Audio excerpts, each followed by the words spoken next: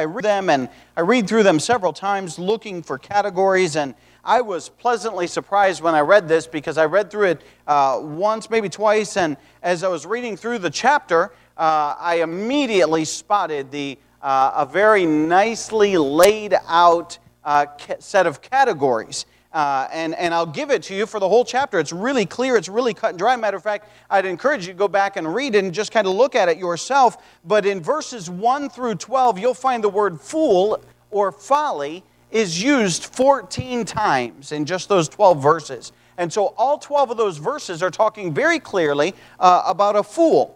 And then verses 13 through 16, I actually underlined all those in my Bible in one color. And then in verses 13 through 16, I used a different color. And I underlined the word slothful or sluggard. And you'll find that verses 13 through 16 deal with laziness. Verses 17 through 21 was a little more difficult. There's not a key word per se, but there is one key word that shows up a few times, and that would be strife or contention. And so we'll look at that later, obviously, in this chapter. But 17 through 21 deals with strife or contention or issues that are going on there. And then verses 22 down through 28, it speaks of words. And he starts right off in verse 22 with words, and then lips, and then speaking, and then just kind of that idea of how words are very powerful. And so he finishes out that topic through the end of that verse. Now, all these verses are still kind of tend to be independent, but at least they did put them all together in one section, one area for us, at least in this chapter. So I found that interesting and very helpful. And so as we look at this, look at verse 1. We'll just start there, and then we'll have a word of prayer after we read that first verse. The Bible says in Proverbs 26, in verse number 1, "As snow in summer and as rain in harvest, so honor is not seemly for a fool." And so let's open with a word of prayer. Father, we thank you for today. We thank you just for your goodness to us. God, I pray that you'd use me. I pray, Father, that you'd speak through me as we look at your word. Father, we study the book of Proverbs, and we look at this category of the fool. And God, I pray that you'd help us and strengthen us as we look at this to be weary and be careful, Father, of foolish people. And God, obviously help us as well not to be foolish people, and we'll thank you for that. But God, I pray that you would even help us to guard our hearts and guard our lives from foolish people, and we'll thank you for that. In Jesus' precious name we pray. Amen. As we look at these verses, it is we're just going to go through verses 1 through 5 this evening, and I've entitled it, "The Fool's Folly." The fool's folly, they all have to do specifically with the folly of the fool. And as we look at this first one, the Bible says, "As snow in summer and as rain in harvest, so honor is not seemly for a fool." Let me just define two words for you as we look at this. Honor would be to esteem, due or paid to worth, high estimation, respect, consideration, reverence, something that you would respect, something that you would look up to. So if you honor somebody, they would be somebody that would be of high respect or great esteem. And the Bible is, of course, telling us, it's pretty clear in this verse, that honor is not seemly for a fool. In other words, a fool is not somebody that you would give honor to. And a fool, we'll define that again. I know we've defined it in the past, but it'd be good to define it again. The Bible states, or rather the dictionary says this, a fool is a wicked or a depraved person, one who acts contrary to sound wisdom in his moral deportments. So somebody who basically goes against the Word of God. I like to use the Bible verse, Psalm 14 and verse number 1, "A fool hath said in his heart, there is no God." And so somebody who would denounce the Bible and denounce the way of God and denounce the things of God and denounce the righteousness of God, in my mind, is very clear that that would be a foolish person. Somebody who goes contrary to the Word of God. I always think of that verse on April 1st. I don't know why, Fool's Day. I just always think of that verse, and I always want to post that on social media on April 1st, because it's true. The fool hath said in his heart, there is no God. I was thinking, I was reminded of this truth, that what is righteousness? We as a church, we as Christians, we know all righteousness comes from God. I listen to talk radio here and there, and as I was listening to it, they were defining, well, what's good and what's bad, and what's right and what's wrong. And when you define what's right and what's wrong, absent of the Word of God, it boils down to what your opinion is and what my opinion is. And it becomes really a debate about opinions, and because there's no final authority. For us as Christians, we adopt and we adhere to the Word of God as the final authority, and the reason that murder is wrong is because God said it's wrong. The reason that these things are sin, that we could go through and name a bunch of things, is not because I say it's sin, or somebody else, or someone else says it. It's because God says these things are wrong. And so God defines what is wrong and what is right, and we need to understand that anybody who would walk away from the Word of God and turn his back on the Word of God and denounce God and say, well, there is no God, or that Bible, that's just an old book, and it's not from God because God doesn't exist, that's foolish. And when you go down that road, the Bible says here in verse number 1, as snow in summer and as rain in harvest, so honor is not seemly for a fool. In other words, he will not have honor. And I put down fool's admiration. In other words, he won't be admired. People won't look up to him because in the end, he's the king. He has to be. Well, this is what I say, and he's got no other definition of it. He's got no other final authority of it. And so he has no admiration. And it's out of place. I was thinking about this today as I read this. I thought, while it's odd that it snowed today, I thought, what an appropriate illustration for our message. But it is odd that it did snow today, but it's not out of abnormality. I was looking up some records just out of curiosity, and it really depends on where you pull your records from and what precise location in Massillon or in Canton Akron Airport or where you pull your data, but it has snowed all the way up into May in a few places, and up in Cleveland definitely. I think it was May 11th was the latest snowfall they had, and so it's not. While it's odd, it's not impossible, and it's not even the first time that it would snow on April 21st. But I will tell you this. It has never snowed in July or August. Never. There's no records, no indication of ever having snowfall in the months of July and August. And as the Bible says here, as snow in the summer. It's something that doesn't happen. It's something that does not exist. It's something that is really an impossibility. It cannot happen. And in all the time that we've kept records, it has not happened. And as rain and harvest, so honor is not seemly for a fool. And a fool's admiration does not exist. People don't look up to or admire a fool, and they don't honor a fool. Sometimes fools are given platforms, and sometimes fools speak, and sometimes fools have power and authority, but admiration? No. Honor? No. Because they ruin it for themselves in denying God and in denying a final authority, and they have no admiration, they have no honor. And the Bible is very clear. And I think that verse is pretty simplistic and pretty easy for us to understand.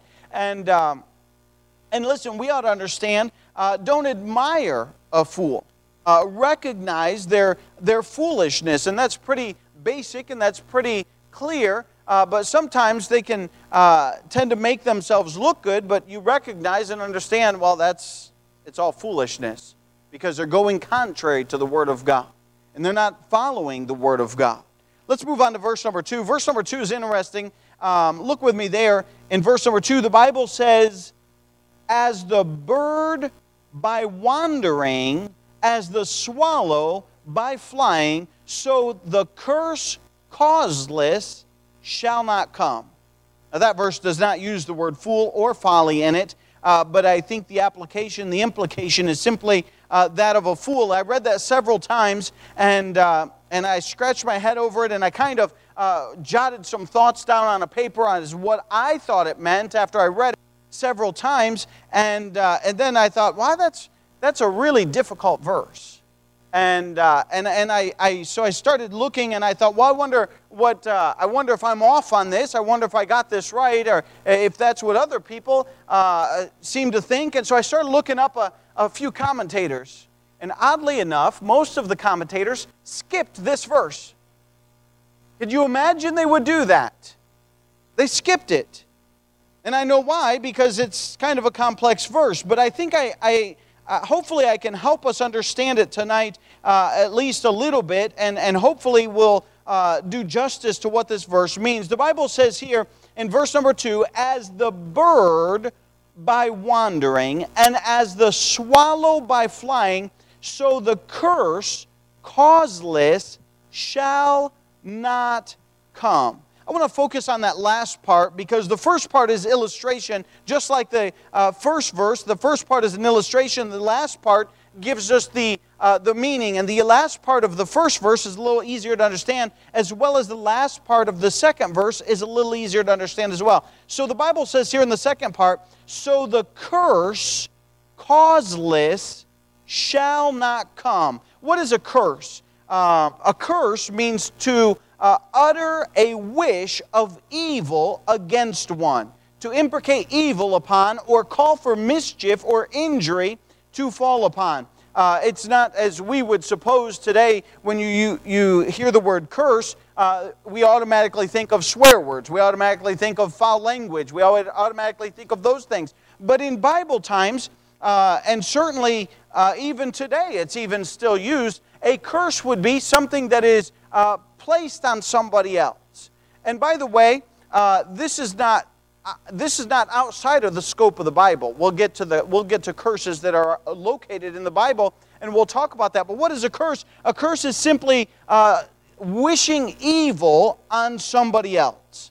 And I put down here for this verse, in the first one I put down fool's admiration, and the second one I put down fool's anathema. Anathema. I don't know if I'm pronouncing that right. A fool's anathema, and that simply means a curse or hatred of the fool. And as we think about this verse, the Bible says the second part, so the curse causeless shall not come. That would be that a fool would curse somebody else. In other words, he would wish evil, or perhaps even threaten evil, or perhaps even cast a spell, if I could say it that way, of some evil wishes upon somebody else. And that is not far out of the scope of things. And I equate it to this: a fool's curse is as fake as fool's gold. In other words, it may sound very intimidating. It may sound just like fool's gold. You ever saw it? It shines just like gold.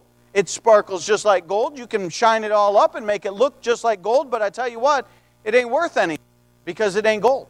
And if you know how to test it, you can tell right away a fool's curse isn't worth anything. Now, where do we get that from? Well, I'll tell you this. A fool has no authority to curse somebody else. Look with me back in Genesis chapter number 3, and we'll look at a curse.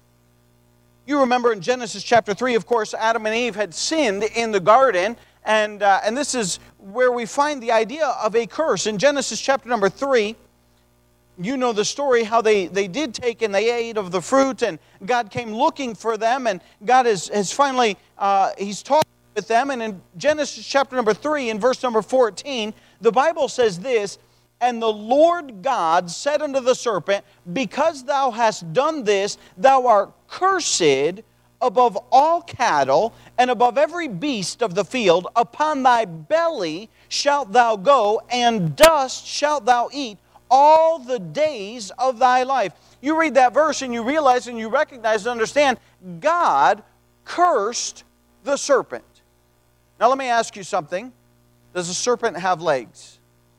No, he doesn't. You know why? That's why right there. God cursed the serpent that he would crawl on his belly. And some 6,000 years later, you know what? The serpent is still crawling on his belly and down there in the dirt and in the dust. He's not elevated above that stuff. He's crawling in it. Look with me at verse number 16. We find this verse. Unto the woman he said, I will greatly multiply thy sorrow and thy conception. In sorrow thou shalt bring forth children, and thy desire shall be to thy husband, and he shall rule over thee. We find pain and sorrow in childbirth. The idea there is that there would be pain in childbirth. Now, I have not had a child. Praise the Lord. My wife did. But I did not physically carry the child or give birth to the child. And I'm grateful I don't have to worry about that. But it's painful. And we understand that. And you know what? That's part of the curse. Could you imagine how marvelous it would be to give birth to a child and have no pain? That would be awesome.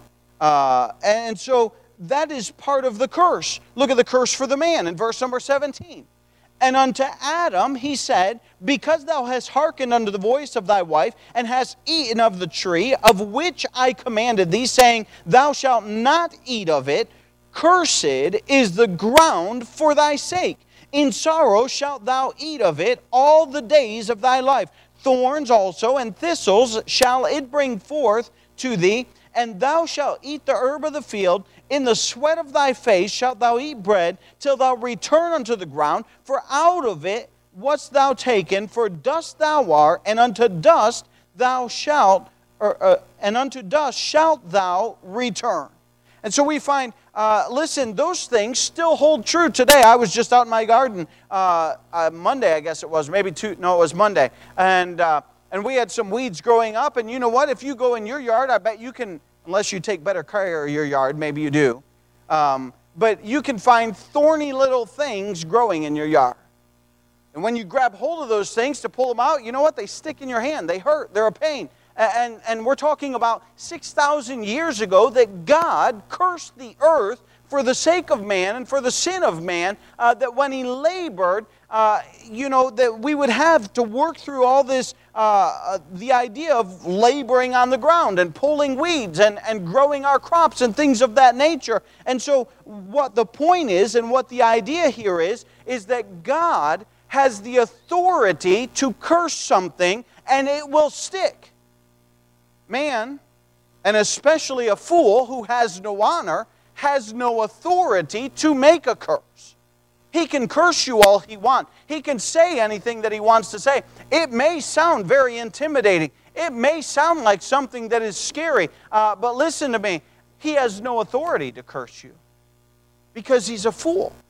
And so as we look at this verse, the Bible says here, as the bird, back in Proverbs 26 and verse number 2, as the bird by wandering, as the swallow by flying, so the curse causeless shall not come. In other words, he'll throw a curse at you, but it will have no effect. It will not matter. As the bird by wandering, in other words, you don't really care about the bird and his wandering. It doesn't really have any effect on you if a bird lands in your yard. It doesn't really have any effect on you if a bird flies in front of you and you keep walking down the road or even riding a bicycle. You don't even give a second thought to that because it really means nothing to you.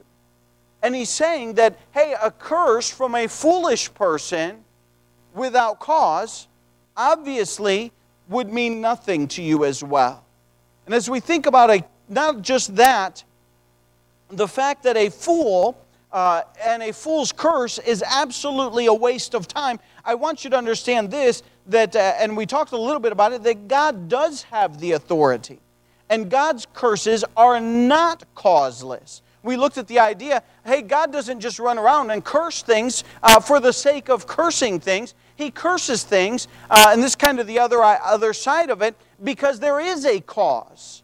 In other words, Adam and Eve did sin against God. They both ate of the fruit, and there was a reason for them to be cursed. God doesn't just run around and curse things because He desires to curse things. In other words, because we have sin in our life, and when we mess something up, hey, there is a cause that we would be cursed. But if there is no cause, in other words, if we're doing right, and if we're trying to live for the Lord Jesus Christ, and we're conscientious of that, then there is no cause with which we would be cursed.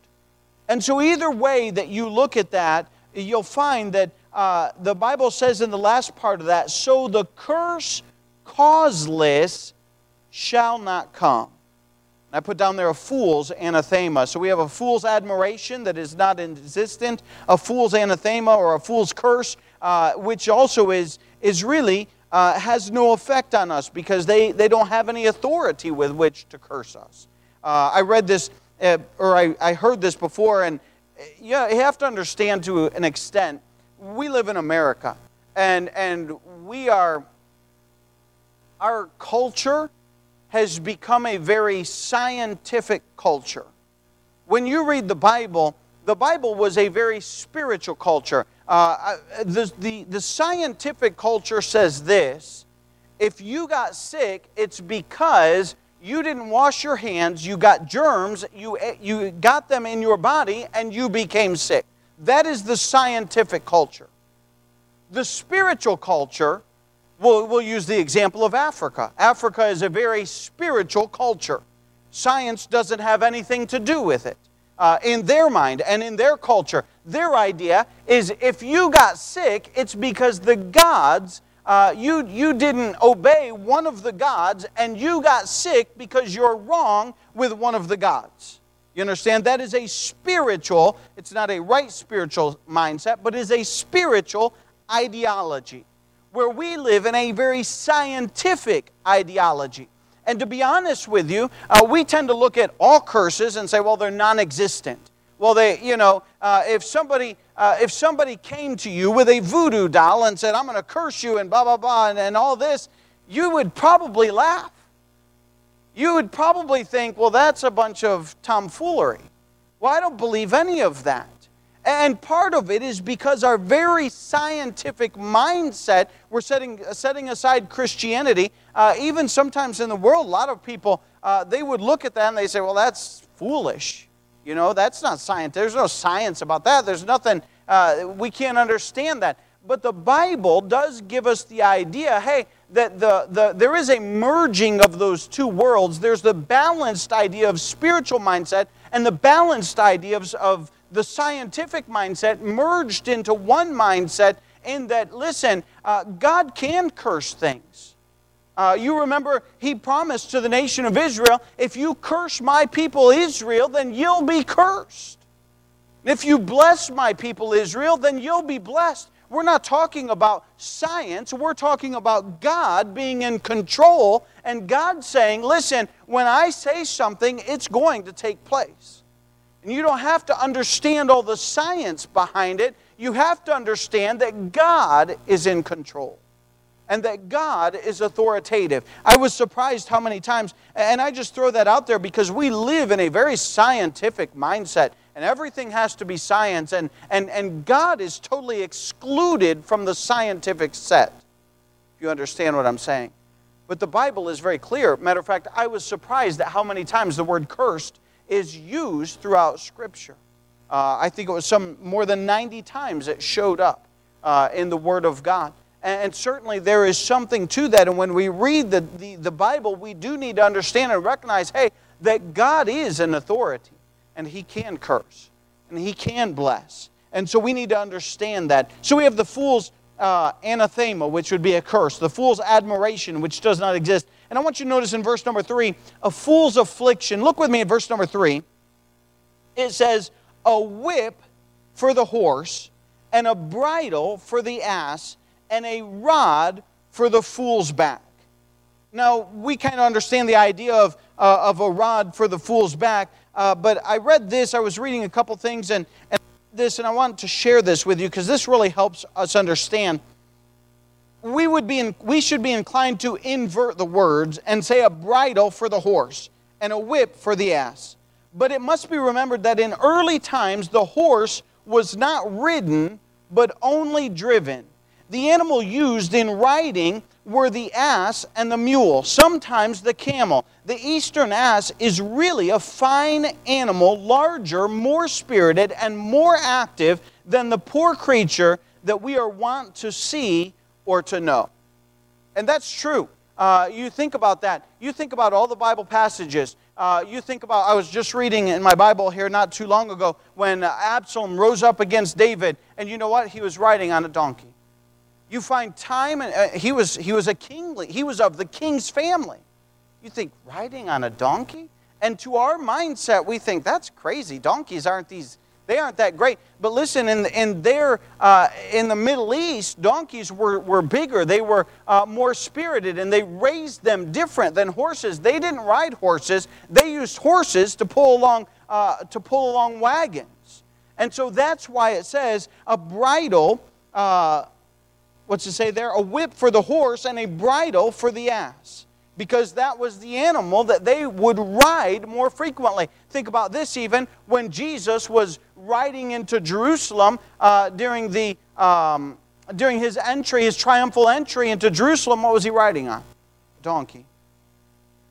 And so we find that was more of an animal to be ridden during Bible times and during that time. So we need to understand that. And so it says here, a whip for the horse. And a whip, sometimes we would tend to think of a whip as punishment. But here, if you put it in context and you think of a horse that is driving a wagon, a horse, when you whip it, it is to make it go faster. And as we equate that to a fool and the fool's affliction, listen, a fool is not very self-driven. In other words, man, you got to stay on top of them and crack the whip.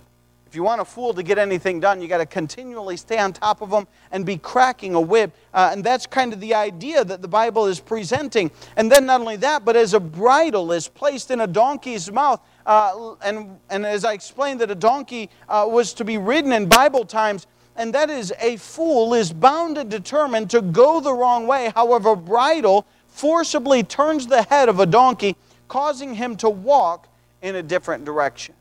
And so we know through studying Scriptures, now the first time that we've looked at the life of a fool, but the Bible says the last part of that verse, a rod for a fool's back. A fool doesn't reason very well. Matter of fact, a fool, you present him truth and he rejects it. And you give him the Word of God and you give him reason and he rejects it. But what he does react to is pain and punishment. That's what he reacts to. And we've seen that throughout the book of Proverbs several times that has come up. And so just understand that a fool is, as the Bible says here, a rod for the fool's back. And that would be like a rod of punishment that he would receive. Let's go on. So we have a fool's affliction, and that's about the only way to motivate a fool or steer a fool is through pain or punishment or to even correct a fool. Let's move on to verses 4 and 5. Verses 4 and 5 go together. And these are interesting verses. Matter of fact, I always chuckle when I read them. But the Bible says here in verse number 4, answer not a fool according to his folly, lest thou also be like unto him. And then verse 5, answer a fool according to his folly, lest he be wise in his own conceit. And so here you have, I always like those verses because whichever one's suited for the occasion, I'll tell the person, well, answer not a fool according to his folly. And then if he did answer him, or he didn't answer him according to his folly, I'll say, well, answer a fool according to his folly. And so you can go either way. You can really, these verses, they go hand in hand. And you look at them and you say, wait a minute, what does that mean? And what is the meaning of it? And Proverbs oftentimes is giving balance. He's giving one side and then he gives another side. And these verses right here, verses 4 and 5, he does just that. And I put down here a fool's attention.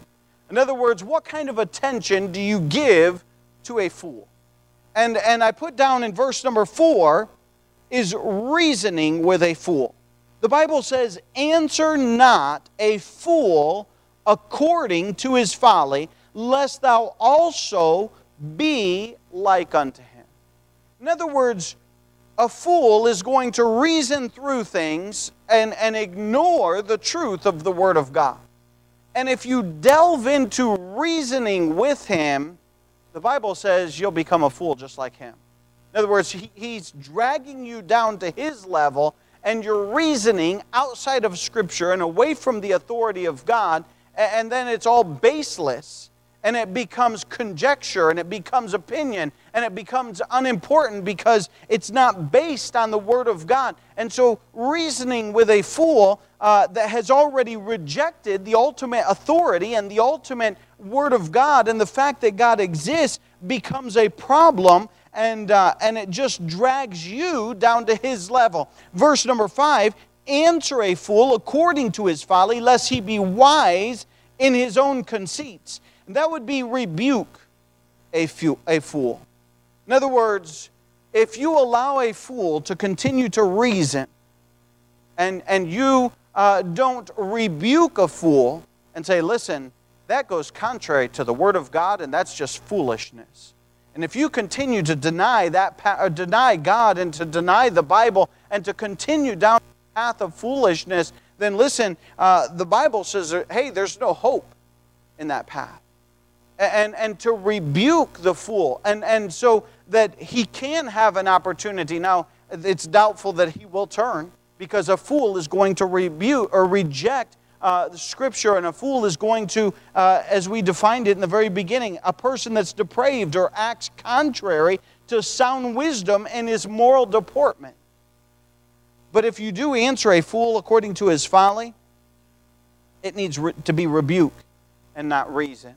Because you won't reason with a fool. You'll get nowhere.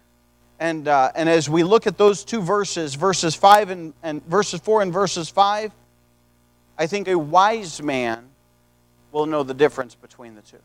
And a wise person will know when to do that. And you say, well, man, that's difficult. It is. Ask God to help you. Because you know what? Every case is going to be different. And every person is going to be different. And every situation is going to be different. And sometimes you do have to answer a fool and say, that's stupid. I'm not doing that. I am backing away from that stuff. I don't want any part of that. But you don't want to jump into their reasoning. Well, why is it stupid? Well, it's stupid because God said it's stupid. I'm not going to do that. That's why it's stupid. And so it's a rebuke. It's not a reasoning. And it's an understanding saying, hey, I am following the Word of God and I'm sticking to the Word of God and I'm departing from that stuff because I don't want to be foolish and I don't want to go against the Word of God. And that would be a rebuke instead of a reasoning with a fool. And so as we look at these first 5 verses, they deal very clearly with a fool's folly and some of the things that a fool gets involved with. There's no honor. In other words, there's no admiration. The anathema in verse number 2, or the curse that they have really no effect on us. And then the affliction in verse number 3, a rod for the fool's back. And then verses 4 and 5 is the attention that we would give a fool, that we would be careful not to get wrapped up in their foolish logic and in their foolish reasoning, but rather to rebuke it and stay away from it and say, hey, I'm not having any part of that folly, because that goes against the Word of God. And we'll stop there for tonight. As you look down through verses 6 through 12, you'll find that it deals very much so with the punishment or the affliction of a fool as you go down through there. And we'll look at that next week as we think about a fool, and we'll finish out that section in verses 6 through 12 there. And hopefully that'll help you understand, hey, that, man, fools are, stay away from fools. Don't be friends of fools. Rebuke a fool. Don't answer him according to his folly. Don't reason with him. But hey, we need to be careful and recognize that fools have rejected the Word of God. They've rejected the authority of the Word of God. And you constantly, you have to bring them back to, hey, God's in control. There is a God. And He created everything. And He's ultimately the authority. And He's the one that's in charge. And a fool does not want to hear that. A fool does not want to submit himself to that authority. And so just so we're aware of that, and hopefully that's helpful in some ways to recognize a fool's folly and where he's headed with his life. All right, let's stand to our feet with our heads bowed and our eyes closed. Father, we thank you for your word. And God, even thank you for helping us understand the path of foolishness and how a fool has really rejected you and rejected your word and is walking contrary to what you want. God ultimately will reap what he has sown. God, we pray that you'd help us to, number one, not be foolish in our lives, but then two, God, not to be around fools. Help us to, God, have a burden to win the lost, yes, and to witness to lost people, yes. But help us to be aware of the foolish path that so many people are in. Many people are deceived. Help us just to be aware of that. We'll thank you for that. In Jesus' precious name we pray. Amen. We'll just have a short hymn of invitation. A fool's folly.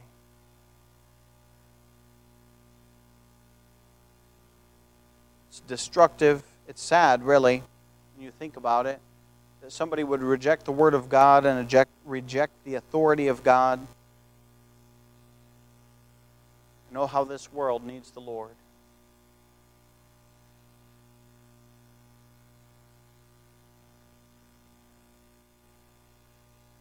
All right. We'll bring our invitation to a close, and you can look this way. I just got a real quick announcement.